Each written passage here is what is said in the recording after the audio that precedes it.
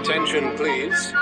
Eastern Airlines Flight 19, now ready for departure. Welcome aboard the Walt Disney World Express monorail. Now, ladies and gentlemen, we're entering the vacation kingdom of the world. There's enough land here to hold all of the ideas and plans we could possibly imagine.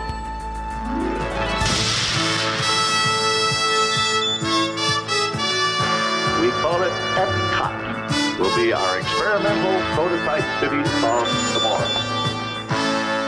Welcome to another episode of the Retro Disney World Podcast, taking you back to the vacation kingdom of the world, the way it was, and the way it is in your memories. Welcome, everyone, to episode 31 of the Retro Disney World Podcast. This episode is Mission to Mars, where we're going to be taking you back to Flight to the Moon and Mission to Mars and Tomorrowland in the early 70s into late 70s and 80s. So with that, as always, I'm your host, Todd McCartney, and sitting in with me tonight is Mr. Brian P. Miles from Pennsylvania. How are you tonight, Brian? Yeah, hello from the Keystone State, where we have these warm summer evenings and fireflies outside, and it's just a lovely time of year. Warmed up. Do you guys all have fireflies? I know there are parts of the country that do not, which was news to me. Well, they can't answer yet. I haven't introduced them, so you want to wait to the end? I'm sorry, folks. You can. That's all right. And from Ohio, Mr. JT Kuzier tonight. How are you, sir? Good. How's it going? All right. JT, do you have fireflies in Ohio? Yeah, we don't really refer to them as fireflies, though. Like glow bugs, that sort of stuff. And then you smash them and rub them on your arm as a kid, so your arm glows. That sounds about right for Ohio. Yeah. So we have a few in here in New Hampshire, but when we were growing up in New Jersey, we called them lightning bugs. Oh, that's what they're called. Lightning bugs. Yeah. Lightning bugs. Lightning Yes. bugs. Yeah. So, and I was going with the summer magic, burr lives, fireflies, but who else is on the show with us tonight, Todd? Well, yeah, let's check in with our investigative reporter on the entomology section of Tampa. All the way in from Tampa is Mr. Hal Bowers tonight. How are you doing tonight, Hal? Good evening, Todd. I'm coming to you live from the entomology wing of the Tampa Bug Fest. No, we have no fireflies here. To my knowledge, I think there might be a couple in Central Florida, but we're mostly fireflyless. I think that's where I found the conversation to occur, was talking to some folks who live by the parks in Florida, and they were like, what's a lightning bug? Yeah. Really? There's some fake ones in jars that fly around, like in the Country Bear Jamboree. Yeah. Or someplace. And I thought some in the Bayou scene in Disneyland and Pirates of the Caribbean. There's some. Oh, yeah. That's the most famous. Those are the ones they're on fans. It's pretty cool. The grain of wheat. So Californians who listen to us, do you have them out there? That's right. That's a good question. You have to let us know. So, outside of Disneyland. Send all your entomological questions to podcast@retroww.com. So, and what color are their butts? Are they? They're always like a yellow amber. Yeah. See, I thought there were some green. There ones are green. Yeah, there are some light green ones. Yes. Are they the Christmas ones? Could be. They're painted for the holidays. So thanks for tuning in to the Retro Bug World podcast. That's right. Taking you That's back. great. We'll see you next time. All right. Well, it is time. Brian, take us out. Yeah. It's time that we jump into our corrections and comments, as always. BJ Major wrote in and talking about our last month's episode, which was where we took you back to the grand opening of Walt Disney World, as well as a whole bunch of other different television specials we spoke of. And she wanted to tell us a little bit extra information about Meredith Willson's appearance. As we talked about, he was in there and directed the band and the concert at the end, but he actually was the one that directed the 76 trombones, and he was in apparently he was in some sort of small gazebo that they pulled the head of all the trombones at the end, and which is kind of neat. And he was also in 1959 he was in a band or directed a band, I should say, at Disneyland. So there were definitely some more connections there from Meredith Willson. And so it's pretty cool. So thank you, BJ. Appreciate you writing in. And she also wrote in, along with Tim Hare, about a correction that Brian, we misspoke about, or you misspoke about a specific person in the Epcot special. So when I listened back to the episode, even before we did the QA and released it, I knew I had gotten this wrong as soon as I heard myself say it on the show, and I'm like, oh, no. So I had misidentified when I was going through some of the promotional films that they showed for Epcot and Spaceship Earth. I said that Isaac Asimov was talking to the Imagineers, and I meant Ray Bradbury.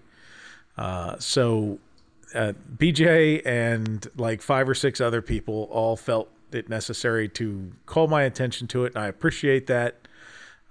Yes, I absolutely know that was Ray Bradbury, and now so do all of you. That's right. So I was going to say something at the time because I knew, and absolutely, I figured you would have. It's one of the laws of robotic corrections, That's I right. believe. That's right. And we have a bit of, I guess, retro news. How this one I'm going to send over to you regarding the original 20K sub narration has been located, huh? On our 20K sub episode, we talked about how there was a version of the sub narration that was previous to the one that we became accustomed to. That we were tipped off by Plastic Seaweed on Twitter, but there was no evidence of it, and lo and behold, about 2 or 3 weeks later, after we aired that episode, I believe it was Widen Your World, Mike Lee's website and also Facebook page, actually published a audio copy of the original narration, which I believe was recorded by a guy that sent him a bunch of recordings who was blind. So he went to Walt Disney World in the early years with a gigantic tape recorder and recorded all kinds of stuff. So it is out on YouTube. We will put a link in the show notes, and you can go listen to the original narration and hear the differences. And it's quite an amazing coincidence that after all these years, it finally popped up. So it's very cool. And then, that's a great segue in here. Mike Frank wrote to us and says he loves the podcast, and he says he feels it's the best. Well, appreciate that, Mike. We think we're the best too. So he's a huge fan of Retro Epcot, and he said he's listened to our Listen to Land episode a dozen times. But how, in keeping with the recording, he says he would like us to do a show called Tales of the Styrofoam Head and play all the 360 audio that was recorded with the equipment from Radio Shack. I want to hear Horizons. Well, Horizons is out on my personal website, kingdomofmemories.com, so he can hear it there. But you know what? It would be great to do a show where we go over some of that audio, because that would be really fun, and it would bring it to this group, which I know there may or may not be crossover between our listeners and people that happen to wander around to our website. So that would be good. And you know what? We're talking about doing Horizons this year, so there'd certainly be some opportunity to play some of it during the Horizons episode. Would you say that topic is on the horizon? Yes, it's there. And for those of you who don't visit Howe's site, kingdomofmemories.com, on a regular basis, we are now starting to syndicate his publications, his articles and music and such on the retrowdw.com. So going forward, anything that he posts on his site will come over as a syndicated feed on retrowdw.com. We tried to get the old stuff and pull it over, but Howe's site wanted nothing to do with that. So we worked hard, folks. We tried. We threw in the towel. Oh, what do you expect? The entire site is being run by a series of styrofoam heads with wires attached to it. Yeah, right? Yeah. It's all Tandy equipment too. So yeah. I just have a question for Mike. If you've listened to our episodes a dozen times, is it like Sergeant Pepper, where you're looking for secret messages that we've put in the episode or something? And if so, have you discovered them? Right. Inquiring minds want to know. So, but with that, all of our we're gonna skip listener mail this month, because all the comments and corrections were and mail that we got really was going back to the previous episode. And I will say, guys, I mean, we got a lot of comments on this past episode about the specials, and a number of people were looking forward to number 2, part 2. In fact, one person tweeted us and said, when we told them we were going to be recording about Mission to Mars tonight, they said, well, what about Primetime Specials Part 2? I said, well, there's parts 2, 3, 4, 5, and 6 we have to do yet. So tune in next month. Yeah, That's they did a lot of primetime specials. Yeah. That was but really annually almost. Or yeah. And then you throw in some of the 16 millimeter specials and different things. We've got a lot to cover over the next couple of years. So we'll definitely do a number 2 in there somewhere. God willing. That's right. All right, so with that, we're going to move on to the audio rewind portion of the program. And last month we gave away the big prize pot, guys. Right, so we're starting new this month. So let's take a listen to last month's audio rewind.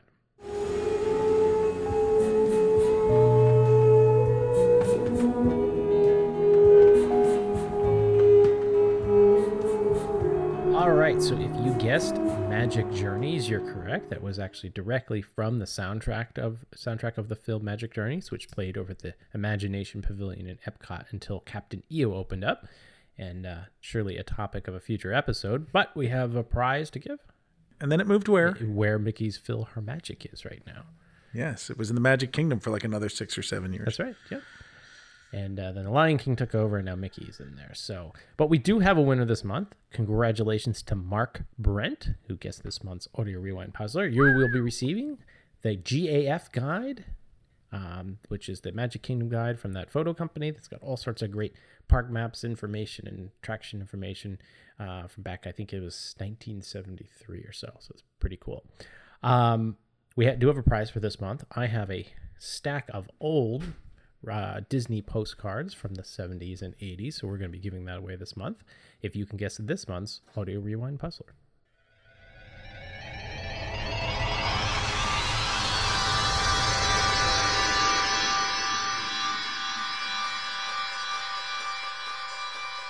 If you think you know the answer to this month's Audio Rewind Puzzler, send your guesses to podcast@retrodwdw.com.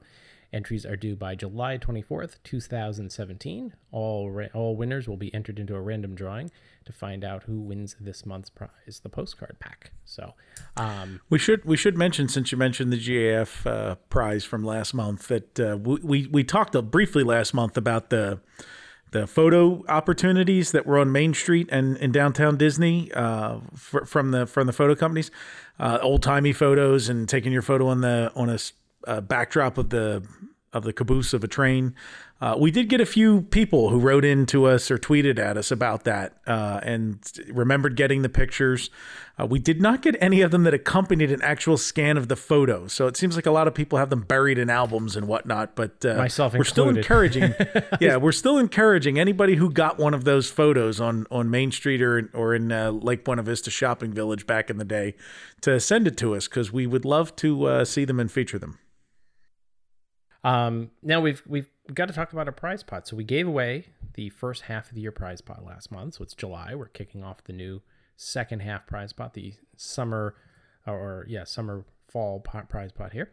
And I've got the first item to add as a Life magazine from October 1971. That's part of what David Eppen had sent to us a few months back. So thank you, David, for adding that into our collection and add that into the prize pot. So if you're a new listener, if you're not too sure how the prize pot works, basically all entries that are received for the audio rewind between now and the end of this December episode are automatically entered into a drawing for the prize pot. Each month we add another item, and our scribe here, JT, gets out a piece of paper, writes it down every month, and tells us what we've got. So you've got this one jotted down there, JT? New sheet of paper. We are ready to go, keeping track. Although last month they did not mail the sheet of paper, so I apologize. But it's for my records. This month we'll mail the sheet of paper. Fair enough. All right, and again, if you know the answer to this month's Audio Rewind, send your entries to podcast@retrodwdw.com. All entries must be received by July 24th, 2017. All right, well, it's time to dive into our main topic and how you have been biting at the bit for a long time to do this episode, I know.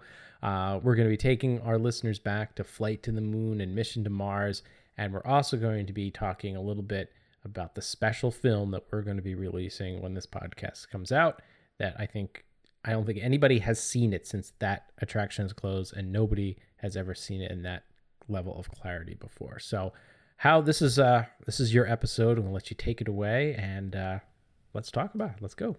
Let's do it. Let's spend 2.5 hours talking about a 5.5 minute ride. You got 45 minutes.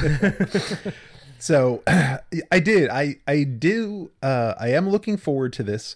It was one of the rides at Walt Disney World that I personally absolutely hated once I got past the age of like 7 or 8. So you're the perfect guy to lead us on this journey. Yeah.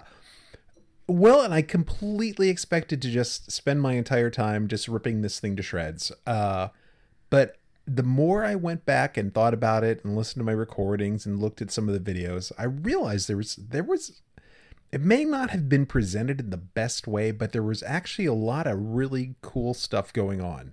And maybe it was more appreciated in the 70s when it came out than, in the 90s when the thing finally died. But, there's some good meat there. So we'll talk about that stuff.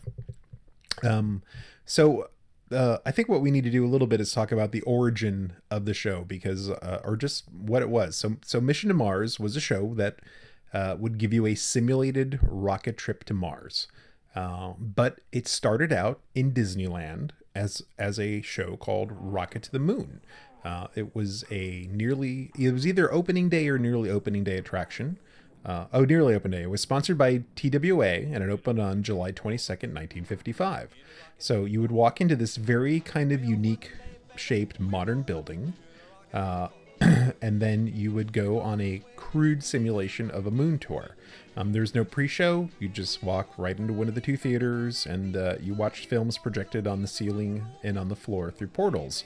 And the captain would describe what was going on through speakers. And then the in-theater effects consisted solely of a couple of things. So there was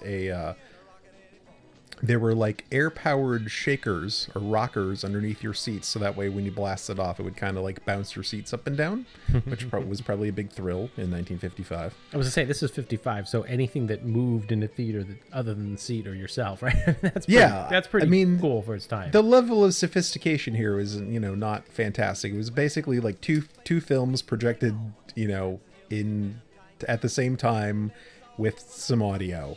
And some doors that would open and shut. And then there was also this kind of groovy instrument panel that was on the wall with dials that would move during the show. So that would pretend to show you like the ship's velocity and direction and the distance from the Earth and its attitude, which is that fancy word for tilt. So during the show, when the captain would talk about the fact that the rocket was tilting forward to like show you the moon, it's like the little dial would move to show as if like the rocket was tilting, and I guess that made it more realistic. But it was, for 1955, I'm sure that was a lot of fun. People really liked it. TWA was the sponsor.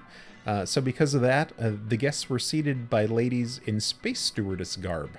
And oddly enough, that tradition of having women working as cast members continued right up to the end. It's like occasionally there would be guys in there, but for the most part it was ladies the entire time, which was kind of interesting, kind of like a reverse of the Jungle Cruise. It sounds like it should be like something from Airplane, the sequel, like with Trans World Airlines, Yeah. And they're all welcome aboard with the white zones. There's never stopping in a white zone. Don't tell me which zone is for stopping and which zone is for loading. Listen, Betty, don't start up with your white zone again. Yeah, you know what? They probably did something not too dissimilar. From exactly. that.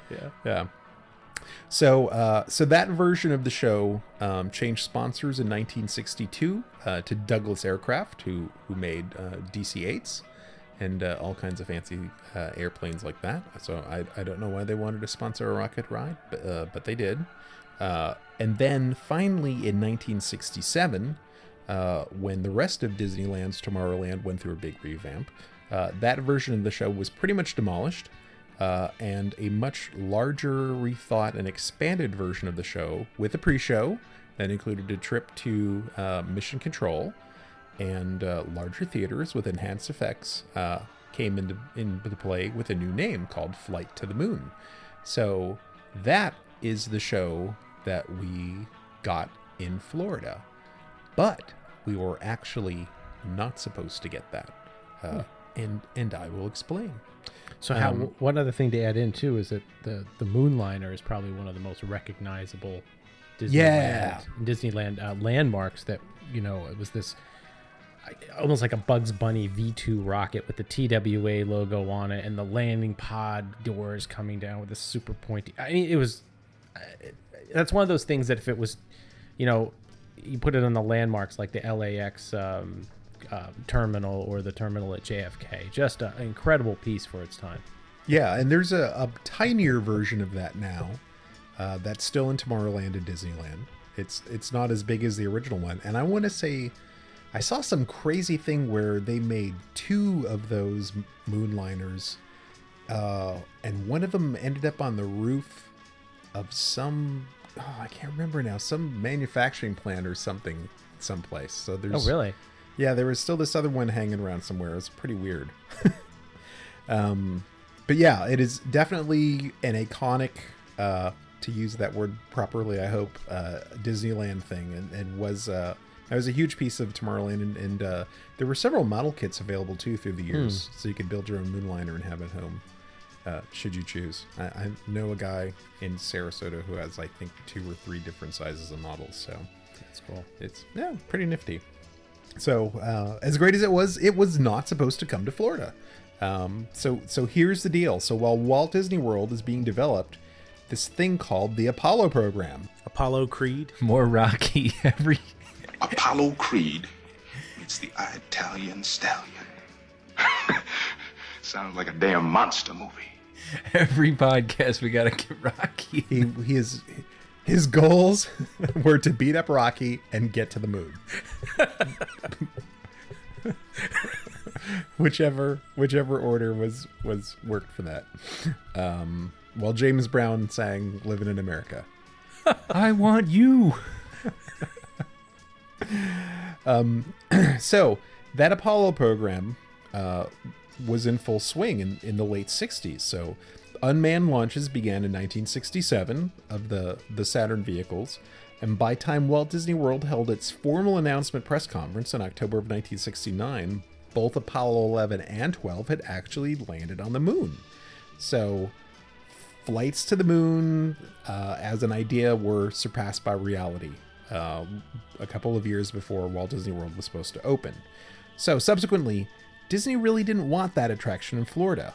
When RCA signed a contract with Disney to provide computer systems, there was an attraction that was supposed to be built called Computerama. And I have seen a couple of older park maps that showed this Computerama attraction in the space where Mission to Mars would ultimately go. What we know about Computerama is that it would show guests a little bit about how RCA's computers were used to control and monitor the Walt Disney World Resort. So does that concept sound familiar to anybody?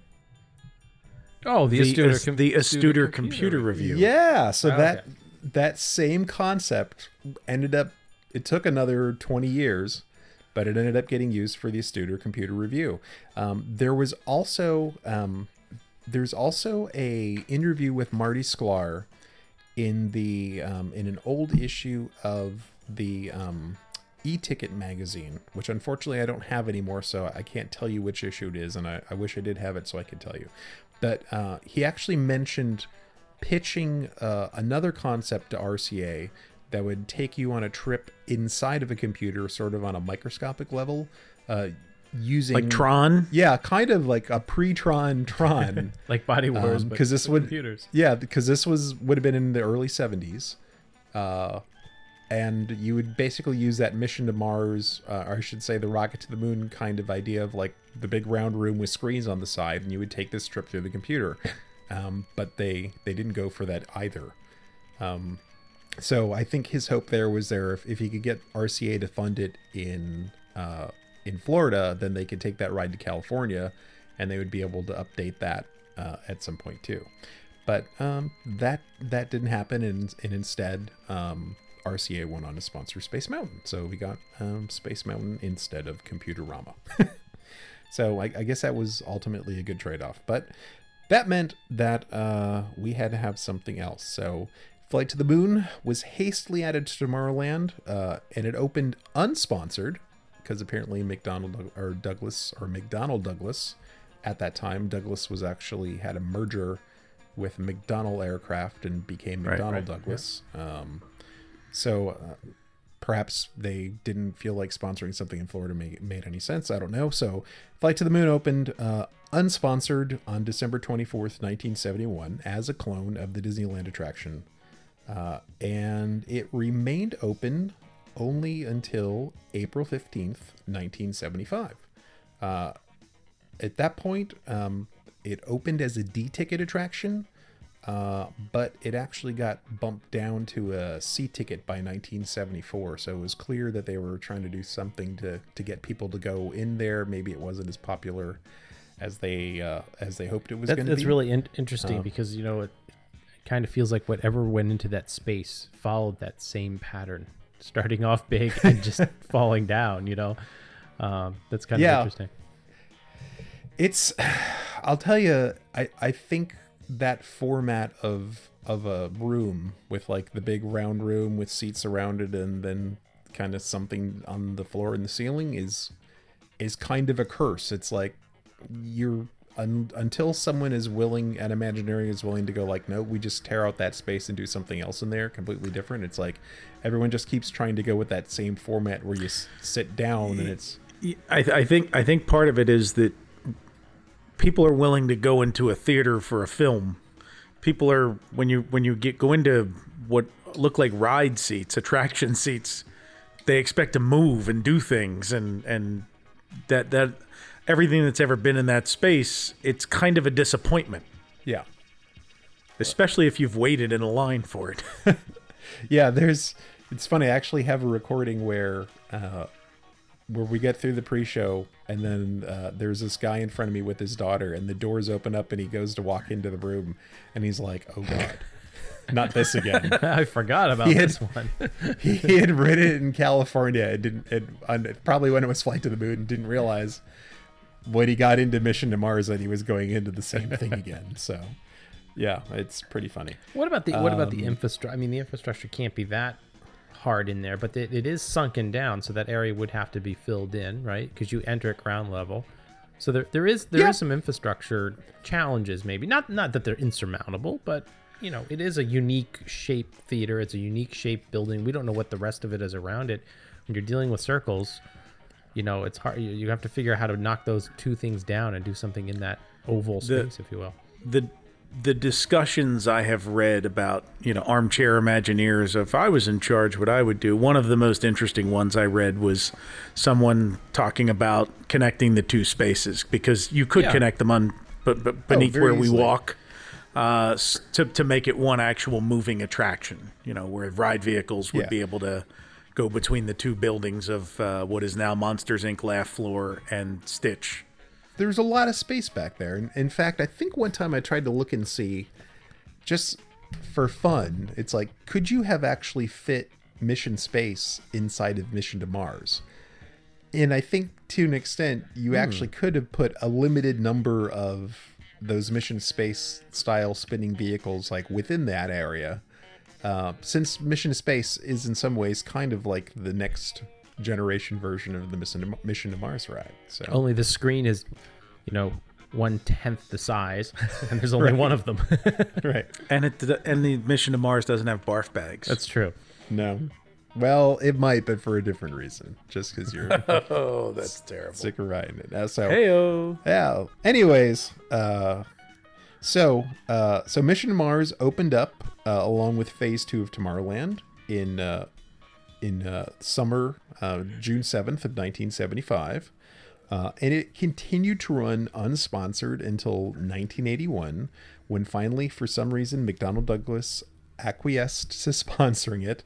And they sponsored it for 5 years and ended sponsorship in the fall of 1986. And it ran unsponsored then from 1986 until it finally died. So pretty weird. So to give you an idea of where it was located, it was on the left side of the concourse where Stitch Encounter is today, as we've been talking about, under one of those beautiful giant spires that we all like to look at pictures of. The building's large open ground floor basically had huge windows that would go from the ground floor up to the second floor. JT was talking about it earlier and said it reminded him kind of like an old shopping mall. Yeah, it's big glass, like, and then it's just very like when I think of it now it seems that 90s Tomorrowland. Back then it just looks like a mall. Yeah. And now it's just like all completely covered over. I think you go in, it's like that blue gray or something like that. It's just you can't see anything. You can't see anything. Yeah. I mean, it's like that. It reminds me like the Breezeway. You know, the double. Well, think glass. about that too. The double glass. If you guys have ever been to, the launch center over at Kennedy, that has a very odd angle double story glass to it where they launch. So it's almost kind of replicating that. True. That area where you're going into. So it's pretty. It was pretty cool. I think it was just very. That was the very modern look at that time. So it was kind of neat because as you walked up to the building, you could actually look inside and see the people waiting. And you could tell how bad the line was just by that.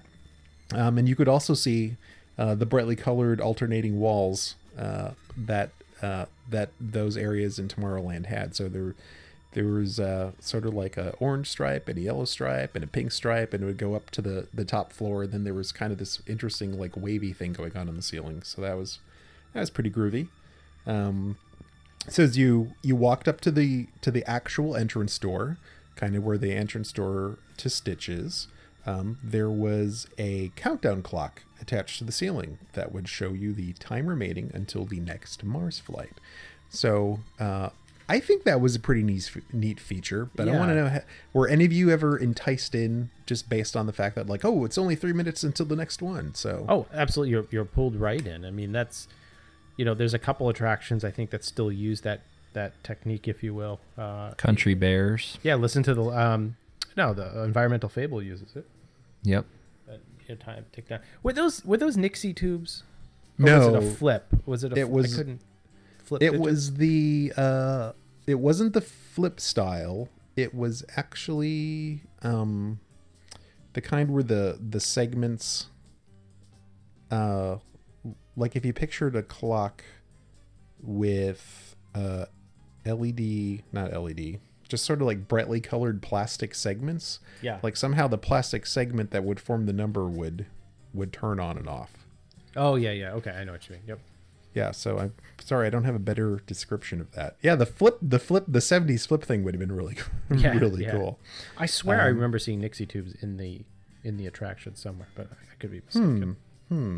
There were a lot of different lighted things in Mission Control, certainly.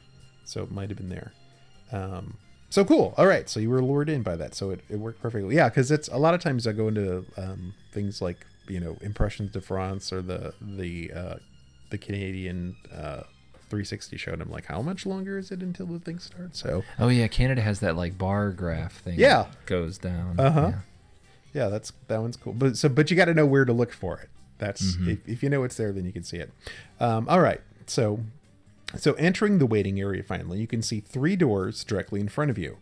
And really the only entertainment that was to be had were a series of backlit photographs of Mars in these hexagonal light boxes that kind of stuck out of the side of the wall, which I'm sure was awesome for 1971, or I should say 1975. Or you could kind of look up, and every so often you could see a people mover go by because that glass went all the way up to the second story. So the people movers could look down and see you waiting, and you could see them waiting. And at this time too, Mariner 1 had landed on Mars, so some of these pictures were fairly, recent, or you may have not seen them that large or that up close. So this was, even though Apollo had passed its prime, so to speak, still putting something on a Martian planet was still very exciting. So yes, as a matter of fact, that's what I was just going to mention next, because there was actually a plaque inside the waiting room that mentioned how NASA had cooperated with the development of the ride, and it talked about how a lot of the photos came from the Mariner 9 program. So yeah, you were dead on. And you wouldn't have seen that unless you had National Geographic or something. There was no internet to look up Google images. There were a lot of pictures in there. They're of varying sizes. So I mean, it was enough to sort of keep you engaged while you were waiting. But it kind of reminds me a little bit of the of what they're talking about now with the queueless systems, because it was just a big lobby and you could just kind of wander around the lobby look at stuff. You didn't necessarily have to, just stand like in a back and forth queue once you're inside there. Well, it's the same room now, right? With Stitch, where you just watch that TVs in there. I mean, it's a right. big room. Yep, exactly the same. So that kept that look probably until McDonnell Douglas took over the attraction. And at that point, the backlit photos were replaced by just kind of larger flat photos with pictures from the Viking mission, because in 1976 we landed two Mars, well, not rovers, just like landing craft on Mars, and kind of created a national sensation. So we got a lot better pictures of Mars at that point. So they didn't update the main show, but they did kind of refresh the pre-show area there. So when your countdown timer at the end of there was a countdown timer also placed in front of the doors, so they're always trying to keep you cognizant of like how long you had until the next show. When that reached 0, the automatic doors would open. Ladies and gentlemen, may I have your attention, please? When we leave this area in a moment, be sure to take along all your belongings, including your imagination. So there might have been a little hint that maybe what you're going to see was not going to be super awesome. Let's pretend. Yeah. For a moment. Yeah. So you would follow the crowd through the doors, and then past a curve, down a little curved path, and then into a tiered pre-show area. So much like the Tiki Room, or the same way it is in Stitch today, it's like there were levels inside of that. So the people in the back would be able to see over the people in front of them, and those people would be able to see the people in front of them, so they could watch this exciting pre-show. That really served a purpose too, is because it forced people to separate, not crowd, give them a view. And later on, as we talk about when you went into the theater, it controlled where you were going to go, into the rows in the theater. So it was smart design, I think. Yeah, you could let. I think they would probably let one row go, and then let a second row go, and then the third row. So it wasn't like a big rush into the hallways. It's a good control tactic. Just like Stitch, you're standing there, except in front of the whatever the robot is named now. I can't remember. I haven't seen the Stitch encounter, so you'll have to excuse me. I'm a little low on details there. So instead of that setup, you look over and you see what was sort of like this fake mission control, with staffed by audio animatronic technicians, including a woman. They had got the women's lib thing by the mid 70s, so there was a woman scientist in there too, which is good. And just all kinds of fake monitors on the wall, and these huge consoles that they were sitting at. And the monitors were all driven by like 16mm projected films. So there was one main screen in the center, and then kind of like two sets of these smaller screens off to both sides.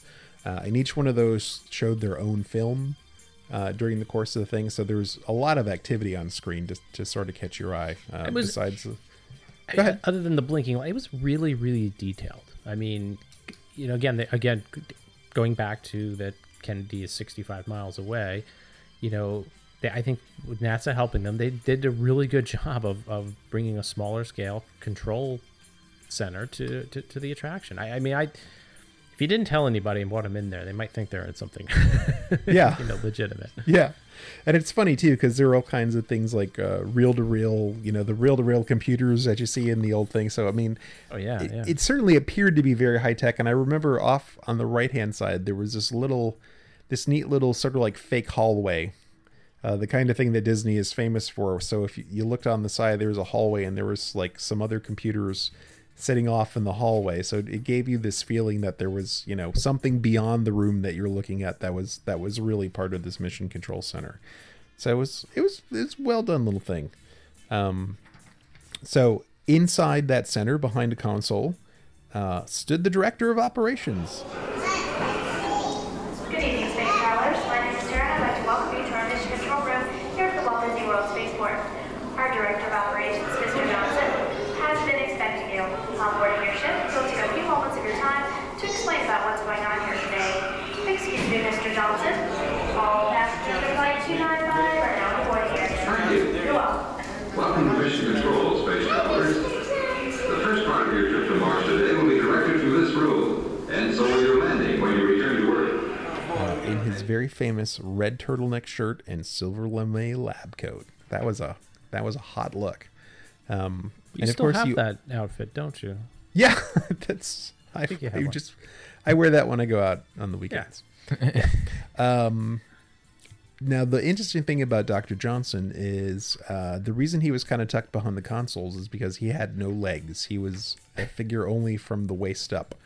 So you never got to see the fact that he wasn't a whole person. And he had a few functions. It's like, of course, he could talk and tilt his head back and forth and eye blink. And he had one arm that he could move around and gesture, but his other arm was just kind of permanently stuck to the side. Didn't move around. So he had a limited number of functions. He wasn't like a fully functional figure like today. The one in Stitch Encounter and the one that was in Alien Encounter can kind of move all over the place and go nuts. So I would recommend at some point before it goes away that you should see Stitch's Great Encounter, or whatever it's called. I think that's Escape. what it's called. Simply to see the animatronic in there, because it is terrific. The Stitch animatronic is very good. So does anyone want to take a guess maybe why they named the character Dr. Johnson? Johnson Space Center. Yes, I think that's it. I think that is exactly why they named him Dr. Johnson, because before he was named Tom Morrow, right? Which is a classic Disney gag. Yep. But the Johnson Space Center would have been relatively new, because I believe that didn't happen until the late 60s in Texas, and there was a big fight between Florida and Texas over who should do the actual mission control, and Texas won. So that is still a weird thing how you launch the thing in Florida, and it clears the tower, and Texas has it. Yeah. Well, We're done, Johnson. It just goes to show you, yes, how important it is to have the Senate Majority Leader and then the Vice President of the United States, and you happen to be from Texas. There you go. And really want a lot of space jobs in Texas. Yep. That is it exactly. So, Dr. Johnson was voiced by a newsman and Gunsmoke announcer named George Walsh. And a little weird thing about George is, so he had a career in broadcast for, years and years and years. He retired from broadcasting. He had done this voiceover work. He had done voiceover work for a couple of Disney films, some shorts, and then did the voice for this. And then he retired a couple of years later, and he said he fixed up his car and did some stuff around the house, and then he got bored. And then he ended up going to a job fair and actually just getting a job at Disneyland, working in some of the stores on Main Street. So he worked for a while at the candy counter, and then he ended up in the Disneyana shop. So you could actually go talk to the voice of Dr. Johnson and Tom Morrow in Disneyland if you happen to know where to go. So that was pretty funny. And speaking of talking to Dr. Johnson, one of the unique kinds of things about this ride is that the live host or hostess would actually have a little banter back and forth with Dr. Johnson as part of the script. So if you were a Mission to Mars hostess, you would, sort of like the way that you would wake up Jose, you would get Dr. Johnson's attention and have him start talking to the crowd, and then throw him some softball questions for him to answer during the course of the show. Excuse me, Mr. Johnson, would you tell us what it's like for people in zero gravity? I'm sure our passengers would find that very interesting. And I have heard that occasionally the hosts who were bored would ask sort of non sequitur questions to Dr. Johnson, who would then answer them in a hopefully funny way. His job was to prep you for your journey on Flight 295 by showing you the wonders of spaceflight, courtesy of NASA stock footage filmed during Skylab missions. Does anybody remember Skylab? Yeah, it was right after Apollo. Absolutely, the first space station. Yep. Yeah, there you go. And that was a unique launch vehicle that was a modified Saturn V. And I always saw that footage. I was like, wow, it's so cool. It's like a stubby version of the Saturn V. Yeah. And occasionally you can find pieces of it just falling on you. So Dr. Johnson, while we're standing around, shows us examples of solar research, a groove being cut into a stainless steel plate in zero gravity, which is, I don't know, that It's interesting to somebody. Growing crystals in space. Hey, where else do we get to see people growing crystals in space? That's right. Horizons. Horizons. Can't get enough growing crystals in space for my money. Oh, now that's really lovely. Practical, too. Just think, materials from space for all kinds of industries back on Earth. And then we get to watch about 2 minutes of astronauts cavorting around in Skylab, doing various things like lifting heavy equipment. And I think they did the eating the banana with spinning it, right? Didn't they do that? Yeah. Showing the banana. Coming in for, yeah. Yeah. Did now how long was this whole beginning pre-show? It seems very long. It was as long as the ride was long, because it would have to keep you occupied during the exact same amount of time that the attraction was going on next door. Got it. So yes, it was quite lengthy. And oh hey, who doesn't need some comedy relief, right? Because it's Disney. So what's the big yuck? Albatross. Bird. That's right. An albatross trips up the emergency re-entry alarm. Ha ha ha ha. In fact, they're so... Attention. Clear all channels for possible emergency re-entry. Oh no, not again. Stand by. Video signal coming in on all channels. Just as I thought. Somehow, this silly bird trips the emergency system every time he comes in. And I think he knows the laugh's on us. And oh he boy, said he gets yeah, us that is every just- time or something like that. Yeah, he does. That's right. Exactly. So here's one fun little thing that I unearthed one day when I was watching Disney Channel reruns that I had taped. The footage of that albatross comes from the 1960 Disney short subject Islands of the Sea. So if you ever want to like set up your own albatross video in case an emergency happens and you need to like say get out of a date or something, you can have the albatross go off on your phone and be like, I'm sorry, I need to get out of here. Got a problem. Houston. Yeah. And actually, that footage of the albatross setting off alarm is still used as a gag today inside Mission Space in the queue while you're waiting. So if you're watching the monitors, that darn bird shows up and still does that. So how about that? I like that. The fact that they did that is pretty cool. Yeah, that was a nice nod. So the pre-show ends with a shot of your rocket sitting on the launch pad. And Todd, you and I have talked about how that thing of the rocket on the launch pad actually looks real. Yeah. I always wondered, like, is that some weird NASA thing? Like, did they actually build this rocket and never launch it? Because there were a lot of weird, rockets over the years. But yeah, I assume it was a model. I don't know. I felt the same way. You look at it and it actually looks so real. I wondered, like, oh, is that some weird thing that they tested that they never? Yeah, I don't know. I think it must have been a model, but oh my god, it's perfect. Yeah, because it's squattier. It's with 4 wider, boosters it has around it. There on the side, you see. Yeah. Yeah. Oh, it's great, but it's got that black and white like paint job, like it's a test thing. Checkered flag, like test track. Yeah. Yeah. It's bizarre, but it looks so good. And it looks completely different from the artwork of the Mars vehicle that they showed. Like on the poster when it was telling you that it was coming, and on the poster that was on the omnibuses. Oh yeah. Which was like this sort of long, almost 2001 A Space Odyssey looking craft with like two extra rockets on the side and like this separate looking habitat module. So I don't know where that came from, but man, looks fantastic. So you get to see that, and then it's time to get out of there. The door, another set of automatic doors open, and then you get to walk out into a hallway. And as you walk in the hall, you get to pass by this wall with this recessed tableau of a nuclear refueling station, which was kind of, I don't know, it's a neat little Disney touch. Not anything super awesome. Had some blinking lights and some tube looking things and some hoses and stuff.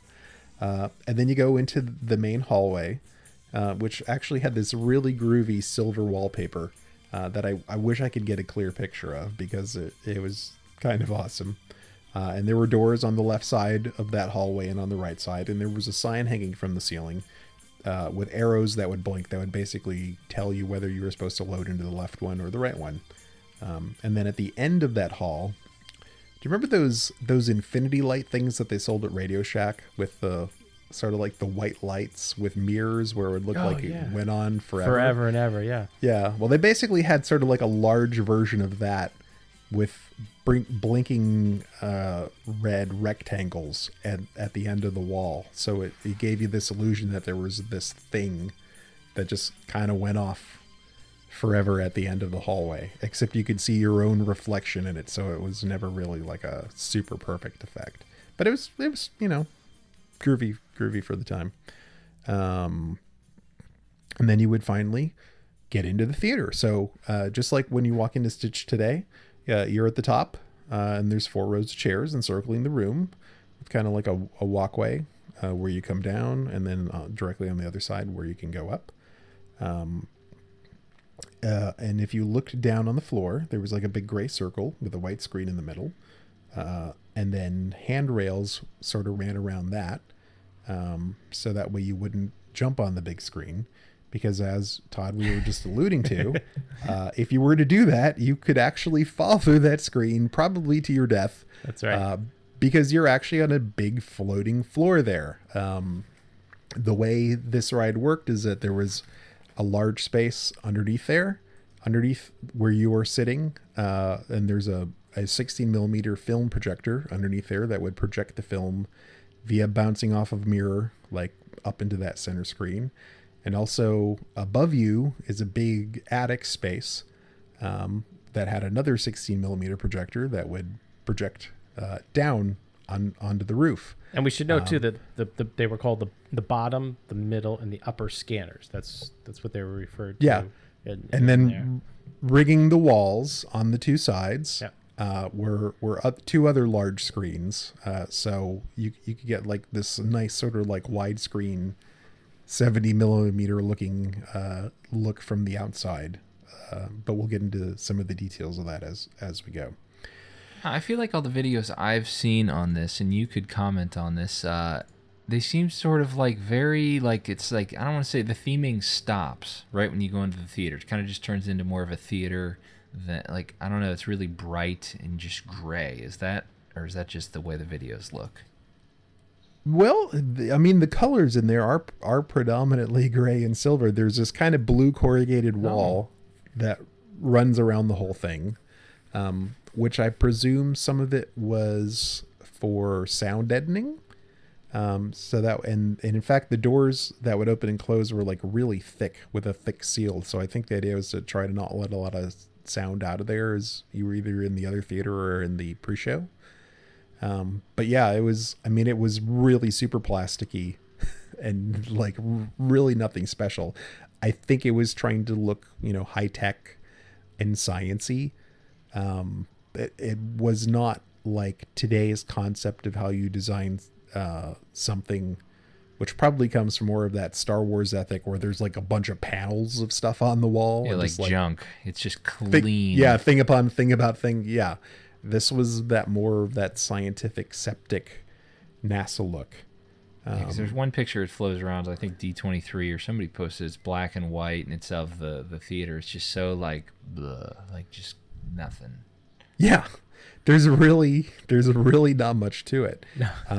It's kind of like a giant doctor's waiting room. Yeah, sure. Yeah. There's one of my recordings, I refer to the room as like the round room of boredom. Yeah. To somebody as we're walking in. And the doors are corrugated. I love it. Yeah. There's just not a lot to it. And as you went in, did they make you sit in a certain spot, or like did people clamor for front row, or was it kind of just like nobody knew or cared? You had to choose a row of your liking and go all the way to the end, filling in each and every available seat. Do not stop in the center. Yeah, depending on how busy it was. So maybe in the early 70s, they did a good job packing people in, but by the end, you could go wander and find a seat. Take 3 if you needed it. Yeah, just lay across them, take a nap. As you walked in, I do remember there was like this green static pattern that would play on the floor screen and on the top screen, and there's just kind of this constant din of like boop boop boop that would play in the background. But that was really about all that was going on during load. So So after you picked your hard plastic seat from the 162 available, so you could get 162 people inside that thing, poor suckers, the cast member would give her final cautionary speech, and she would leave the room through that heavy door, and then a display panel above the door would show the airlock, oxygen, cabin pressure, and cabin temperature indicator lights change from red to green.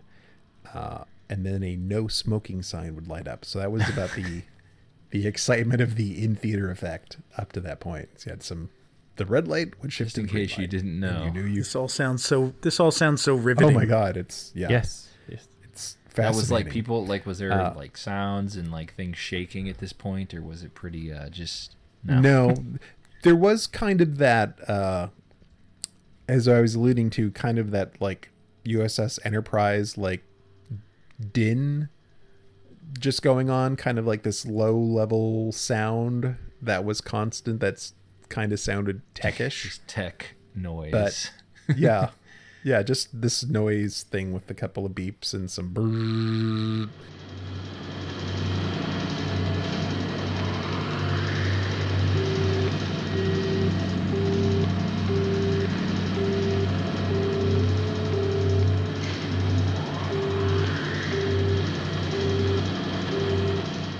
If you're driving your car at this point and you just heard that, it should make it feel like you're driving a spaceship. Yeah, that's it exactly. So they would drop the lighting once you were ready to go to draw attention to those top and bottom screens, and then liftoff would commence. So if you look down, you could see fire, and then the ground would slowly kind of pull away.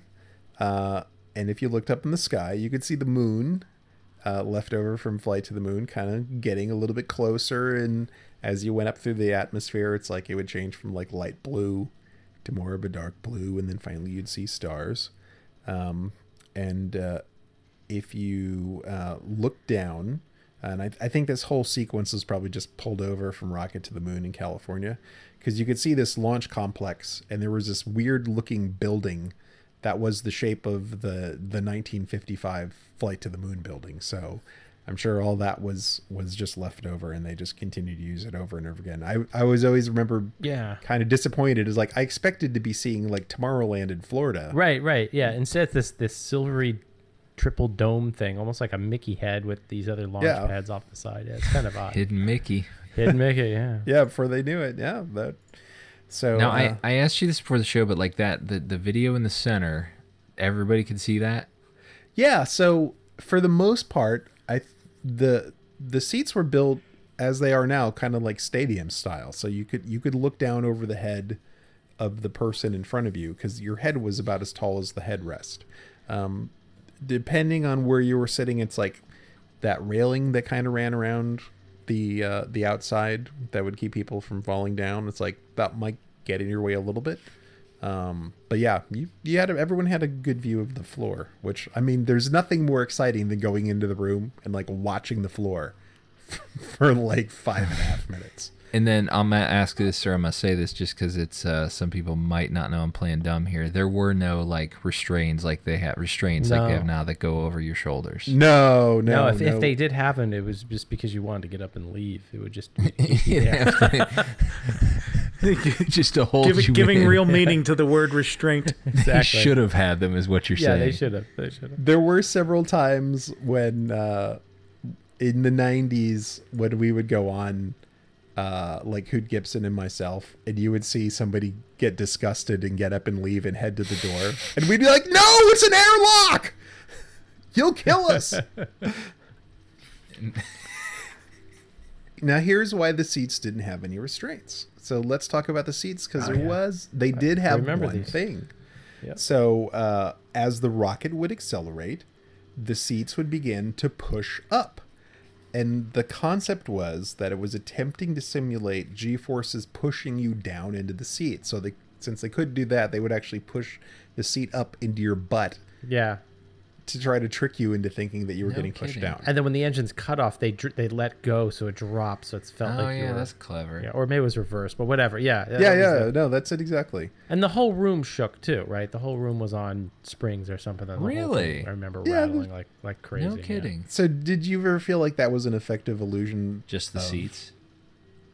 Of the seat? Well, I mean, the fact that you felt like you were being pushed in, I mean, was it effective? No, but I mean, you had to add the rumbling of the theater, and you had to add, the air bladders in the seats, because I guess we said earlier, you're staring at a screen. Was for the floor 12 minutes. really rumbling, or were you just tricked?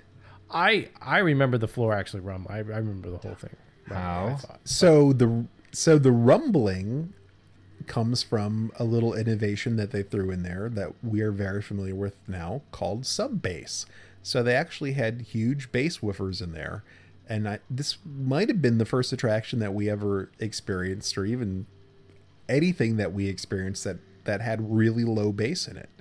And they would use that to do the rumble. So, that actually I think might be a trick pulled out from like those 1950s castle movies where they would have things like simulate earthquakes and stuff, but using like rumbling bass. But yeah, that was a whole part of the trick. And there were also some flashing lights and stuff inside to to give you a little in theater effect.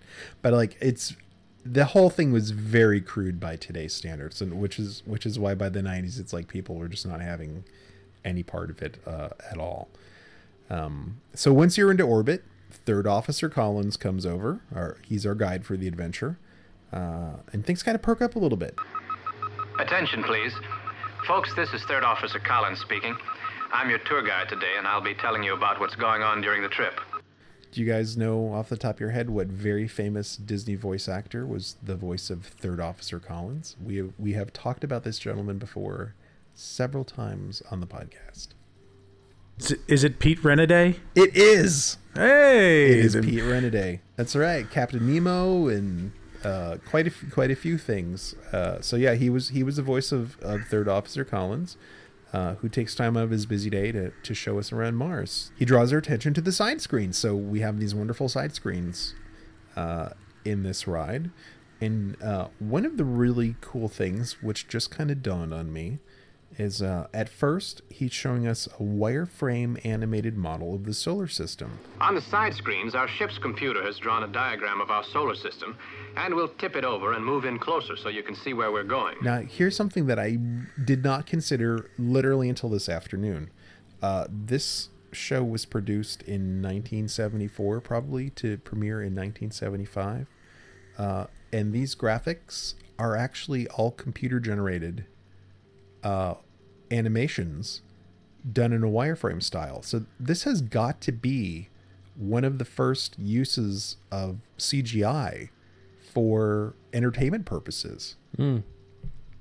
Because I remember seeing Star Wars and like the Death Star plans. It's like that was in 77. And I read that they reused part of an animation of a hand that Ed Catmull, who would later lead Pixar, created in like 72, and they stuck it in Westworld in 75. But like, this is 1974. This is really, really early. So it's like somebody was working with somebody in order to do that. And now I'm really fascinated because there were only 3 or 4 places in the United States that were doing any kind of computer graphic work like this at that time period. So now I really want to find out who it is, because I think there's a really interesting story buried in here somewhere. So that's cool. So all the fancy graphics are there to explain how difficult space travel was back in the 70s and 80s. For example, spaceships had to follow a curved path for about 8 months to intercept Mars when it reached a certain spot. It was like having to hit a golf ball in California hard enough and accurately enough to make it go through one particular window of a train arriving in Florida that much later.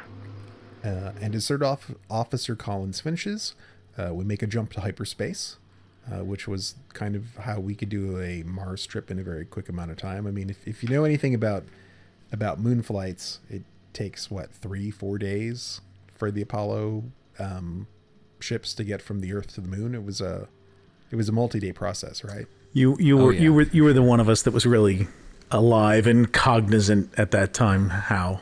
But it was 3 days to get from the Earth to the moon. Was there no fast pass? There was absolutely not. But it's always funny in literally every movie, because it's a movie, like Despicable Me. It's like everything. It's like they take off from the Earth in like a minute and a half. Well, if you watch any of the Looney Tunes, they would just get on the top of a rocket and light it, and then just shoot themselves right into the moon, and would be fighting each other on the moon. Next thing you know. Yeah, and Superman got there real fast too in Part 4. That's true. He got the nuclear weapons up there. Yeah, and Sun Man, what was his name? I don't know. It was so bad. It was so bad. Was it worse than Mission like to Superman Mars? 4, The Quest for Peace? So bad. Poor Chris Reeves, man. He got duped. Oh. Soup got What duped. did you ask? Was it worse than Hal? Oh, was it worse than Mission to Mars? I only saw Mission to Mars once, so I don't really recall it. You mean the movie or the attraction? I guess both, maybe. The Tim Robbins movie? Yeah. I thought it was Gary Sinise, wasn't it? I think he's in there too. Yeah, I only saw it once. Weren't there like monsters on Mars when they got there or something? It was They're aliens. so crazy. Yeah. But maybe that's why Gary Sinise ends up in Mission Space. Yeah, he's the space guy. Well, yeah, I mean, I think that started with Apollo 13, didn't it? Wasn't he in Apollo 13? Yeah. Mm-hmm. Yeah. He's also in the kidnapping attraction in Tomorrowland. Ransom. Never mind. I've met him, by the way. Oh. Yeah. Where at? It was at a charity function about 10 years ago here in the city in Philadelphia, and he was the guest of honor, and kind of hung out off the stage, and he came off, and we shook hands, and at no point did I think to mention anything good. Well, I didn't think to mention Mission Space to him. Like you would think that would be the natural thing I would bring up, is not one of his films, but hey, you're in that Disney attraction, and I guess at the time I was a little more restrained on those topics. I know you really would have wanted to say. Now when I meet anybody, like if I ever meet Patrick Warburton, the flight guy from Soarin', that is, I'm not talking Seinfeld with him. I mean or Family Guy. The first thing I'm bringing up is nice work, pal. Mm-hmm. When you hear the words "go for launch," you're gonna want to hold on. Yeah. I actually did hear a story that somebody met Gary Sinise and asked him about working on Mission Space. Yes, I've heard this story too. Yes. And he was really hungover, right? Yeah, he was totally hungover during the filming of it. Like, he flew in to do it, and he had almost forgotten. In the story, the person was talking to me, was like, "Oh yeah, that's right, I did that." And he was talking about how he came in to film it. He was totally hungover from the night before. And if you look at his eyes in the video, it's like they're really red. So that leads to two asides, which have nothing to do with this, but I feel compelled to throw it in here to put some variety in our show at the moment. The first is the story of the guy who played Anakin Skywalker when they take the mask off in Return of the Jedi. And he's a famous English actor, and he shows up to shoot at that one day scene, which was very secret on the set and everything. And so he runs into Ian McDiarmid, who is Emperor Palpatine, and they know each other. And he says, "Oh, what are you doing here?" He says, "I don't know, some sort of science fiction thing." He's going to be Darth Vader without the mask on. But the Disney related story, so I've been catching up on Gilbert Gottfried's podcast, which he's done for like 3 years. Great podcast where he interviews all these old Hollywood types and whatnot. Today, they happen to be, one of the ones I was listening to today, they start talking about Thurl Ravenscroft. And so Gilbert starts to recount how Thurl Ravenscroft was in the Kiki room.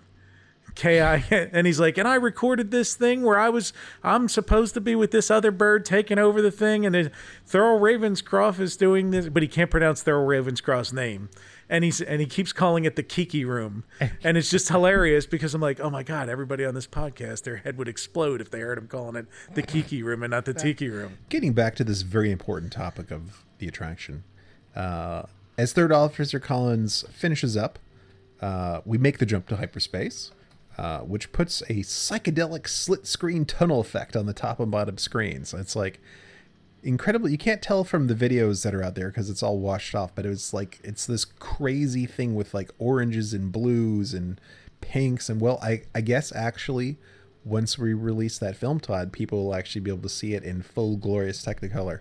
Exactly. 16 millimeter glorious HD. And it's you put it on a loop. It's pretty trippy. So plays this real wonky sound as we're going through hyperspace, and it flashes a lot of lights in the cabin.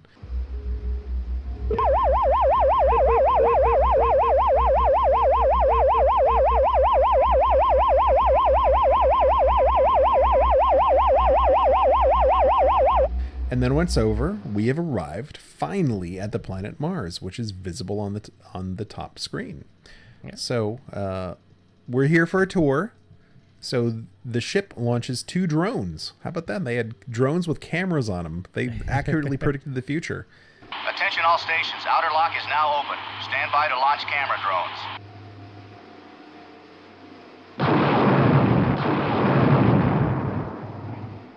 Those small unmanned rocket ships you see leaving us will shortly be sending back television pictures as they fly near the surface.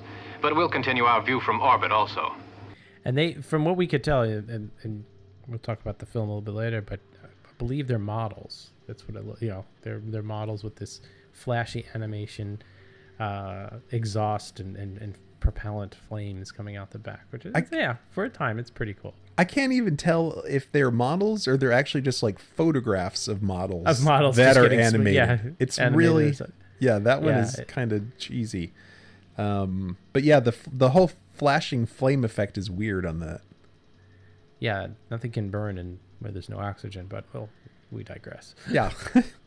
But what's interesting, the design, like, it's very reminiscent of the black hole in some ways, of like some of the robots and things. So I wonder if George McGinnis was involved with just those 2 little ships or something. So anyways, yeah, we're digressing like crazy. So with those ships launched, Third Officer Collins takes us on a brief tour of some of Mars's interesting features, like the Mariner Valley, which is the Martian equivalent of the Grand Canyon.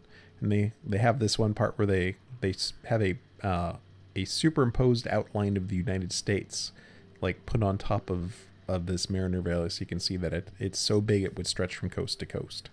Yeah. And we also get to go see Olympus Mons, which is the tallest known volcano in the universe. So another cool thing that was done for this is Disney actually built a huge model of the volcano that was big enough so they could fly a camera up the side of it and then down into the caldera. And I know I have pictures of this somewhere with the people that build it. I saw some sort of article at some point in my life, and I'm desperate to go try to find it because it is really cool, and it's a big model. It was not small by any stretch of the imagination.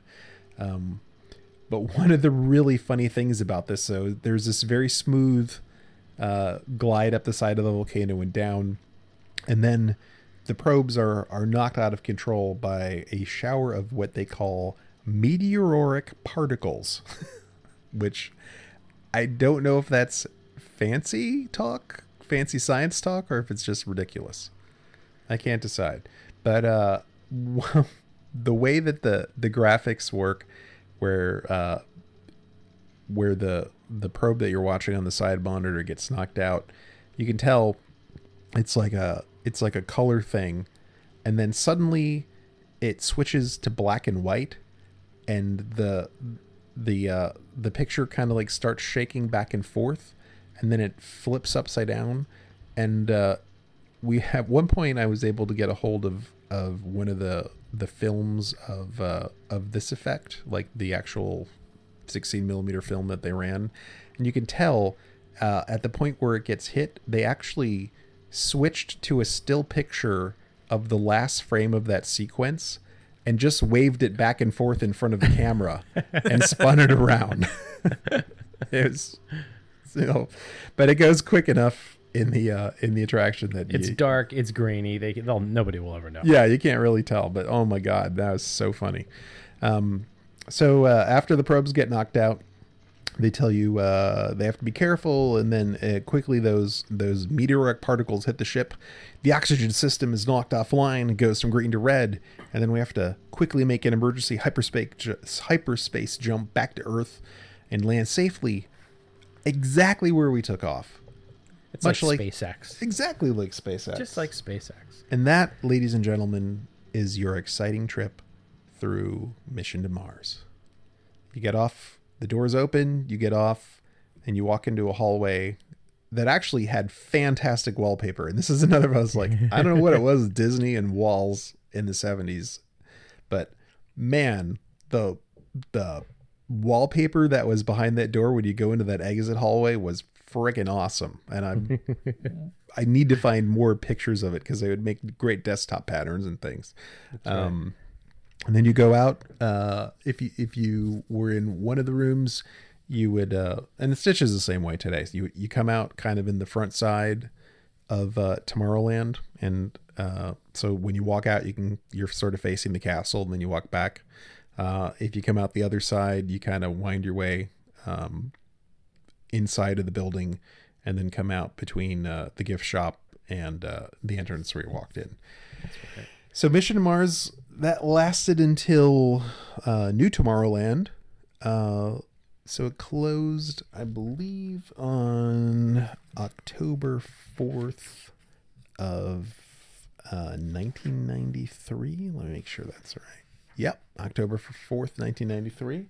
And that made way for another attraction that would be known as Alien Encounter, which has its own fascinating history. And I guess in a couple of years, maybe we can talk about that. That's right. So, I mean, Mission to Mars, it's interesting that it lasted that long, almost 20 years.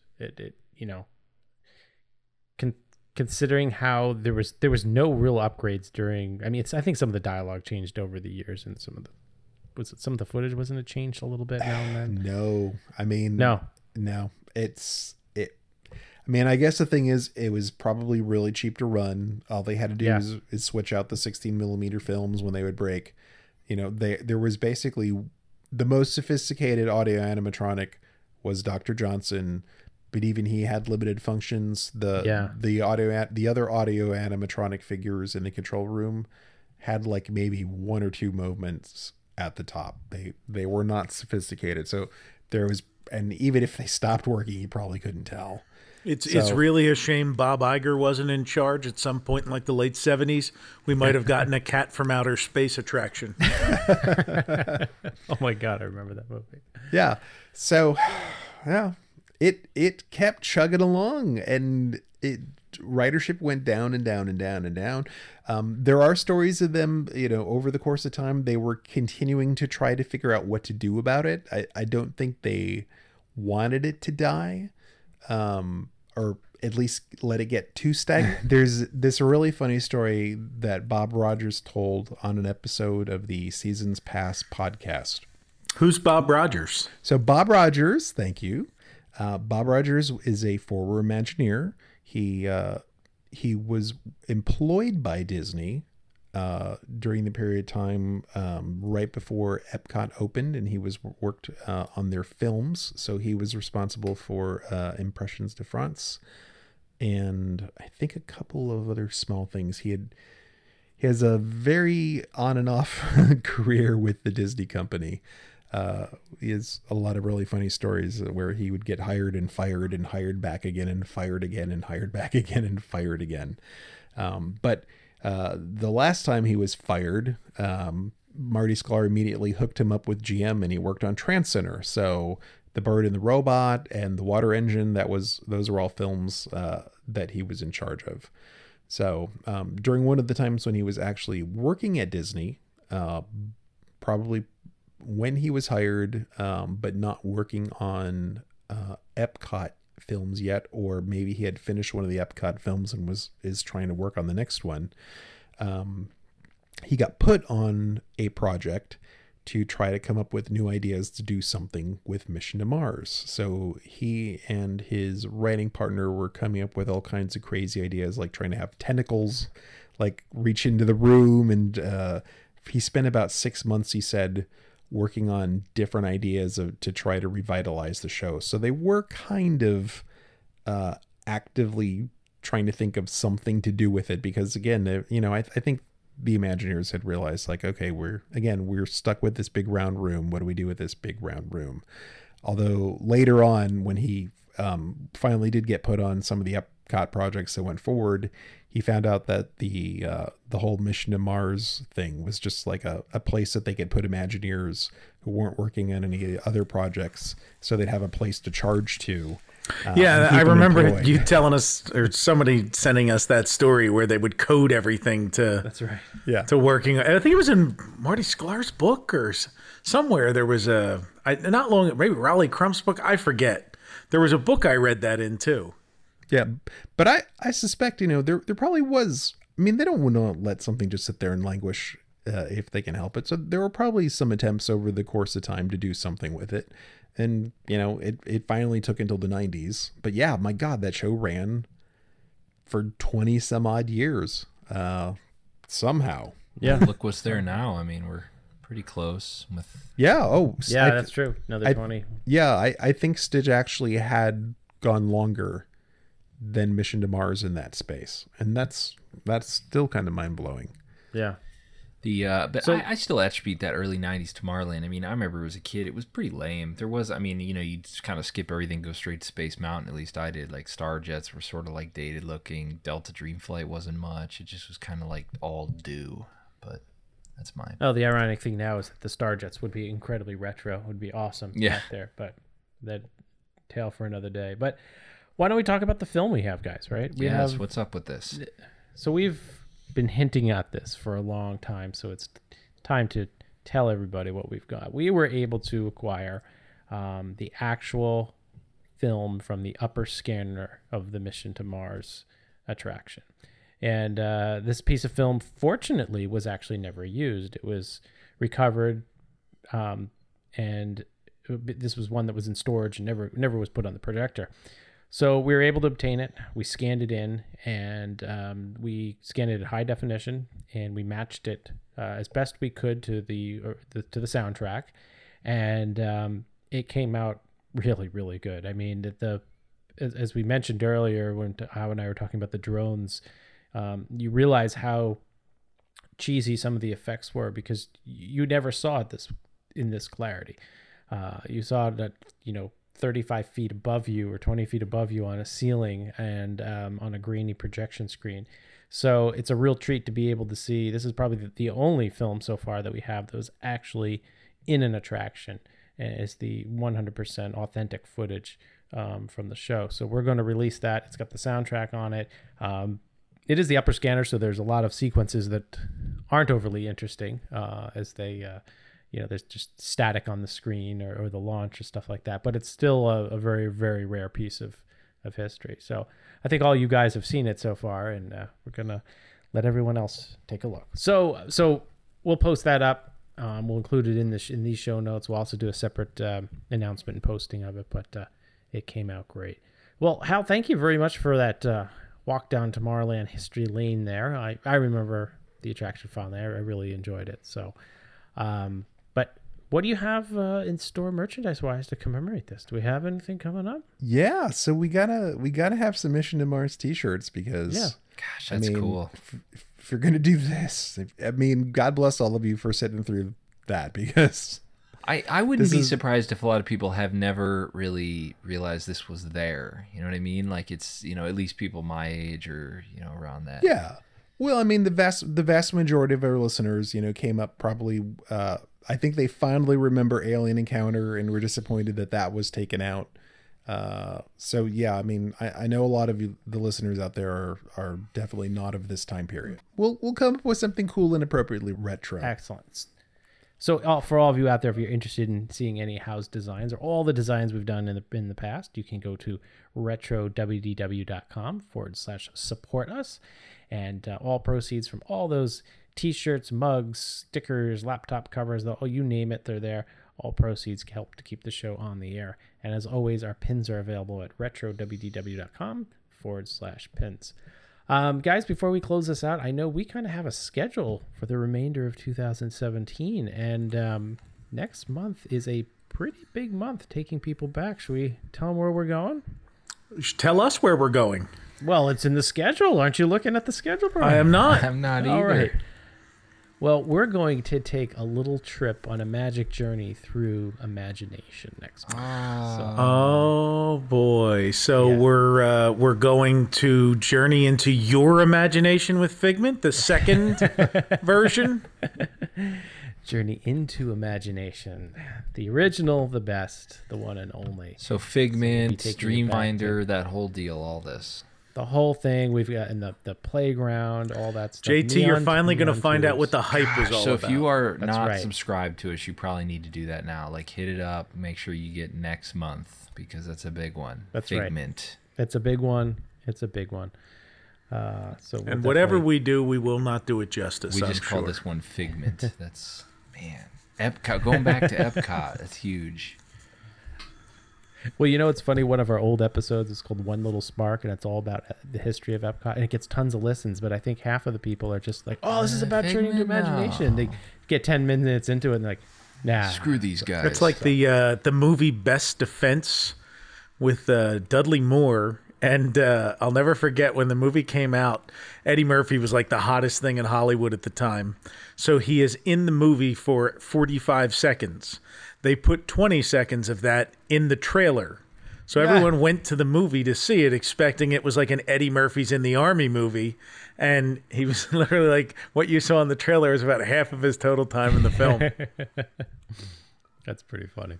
So, all right. Well, next month we'll take you back to Journey into Imagination. And as always, thank you to all of our listeners for listening.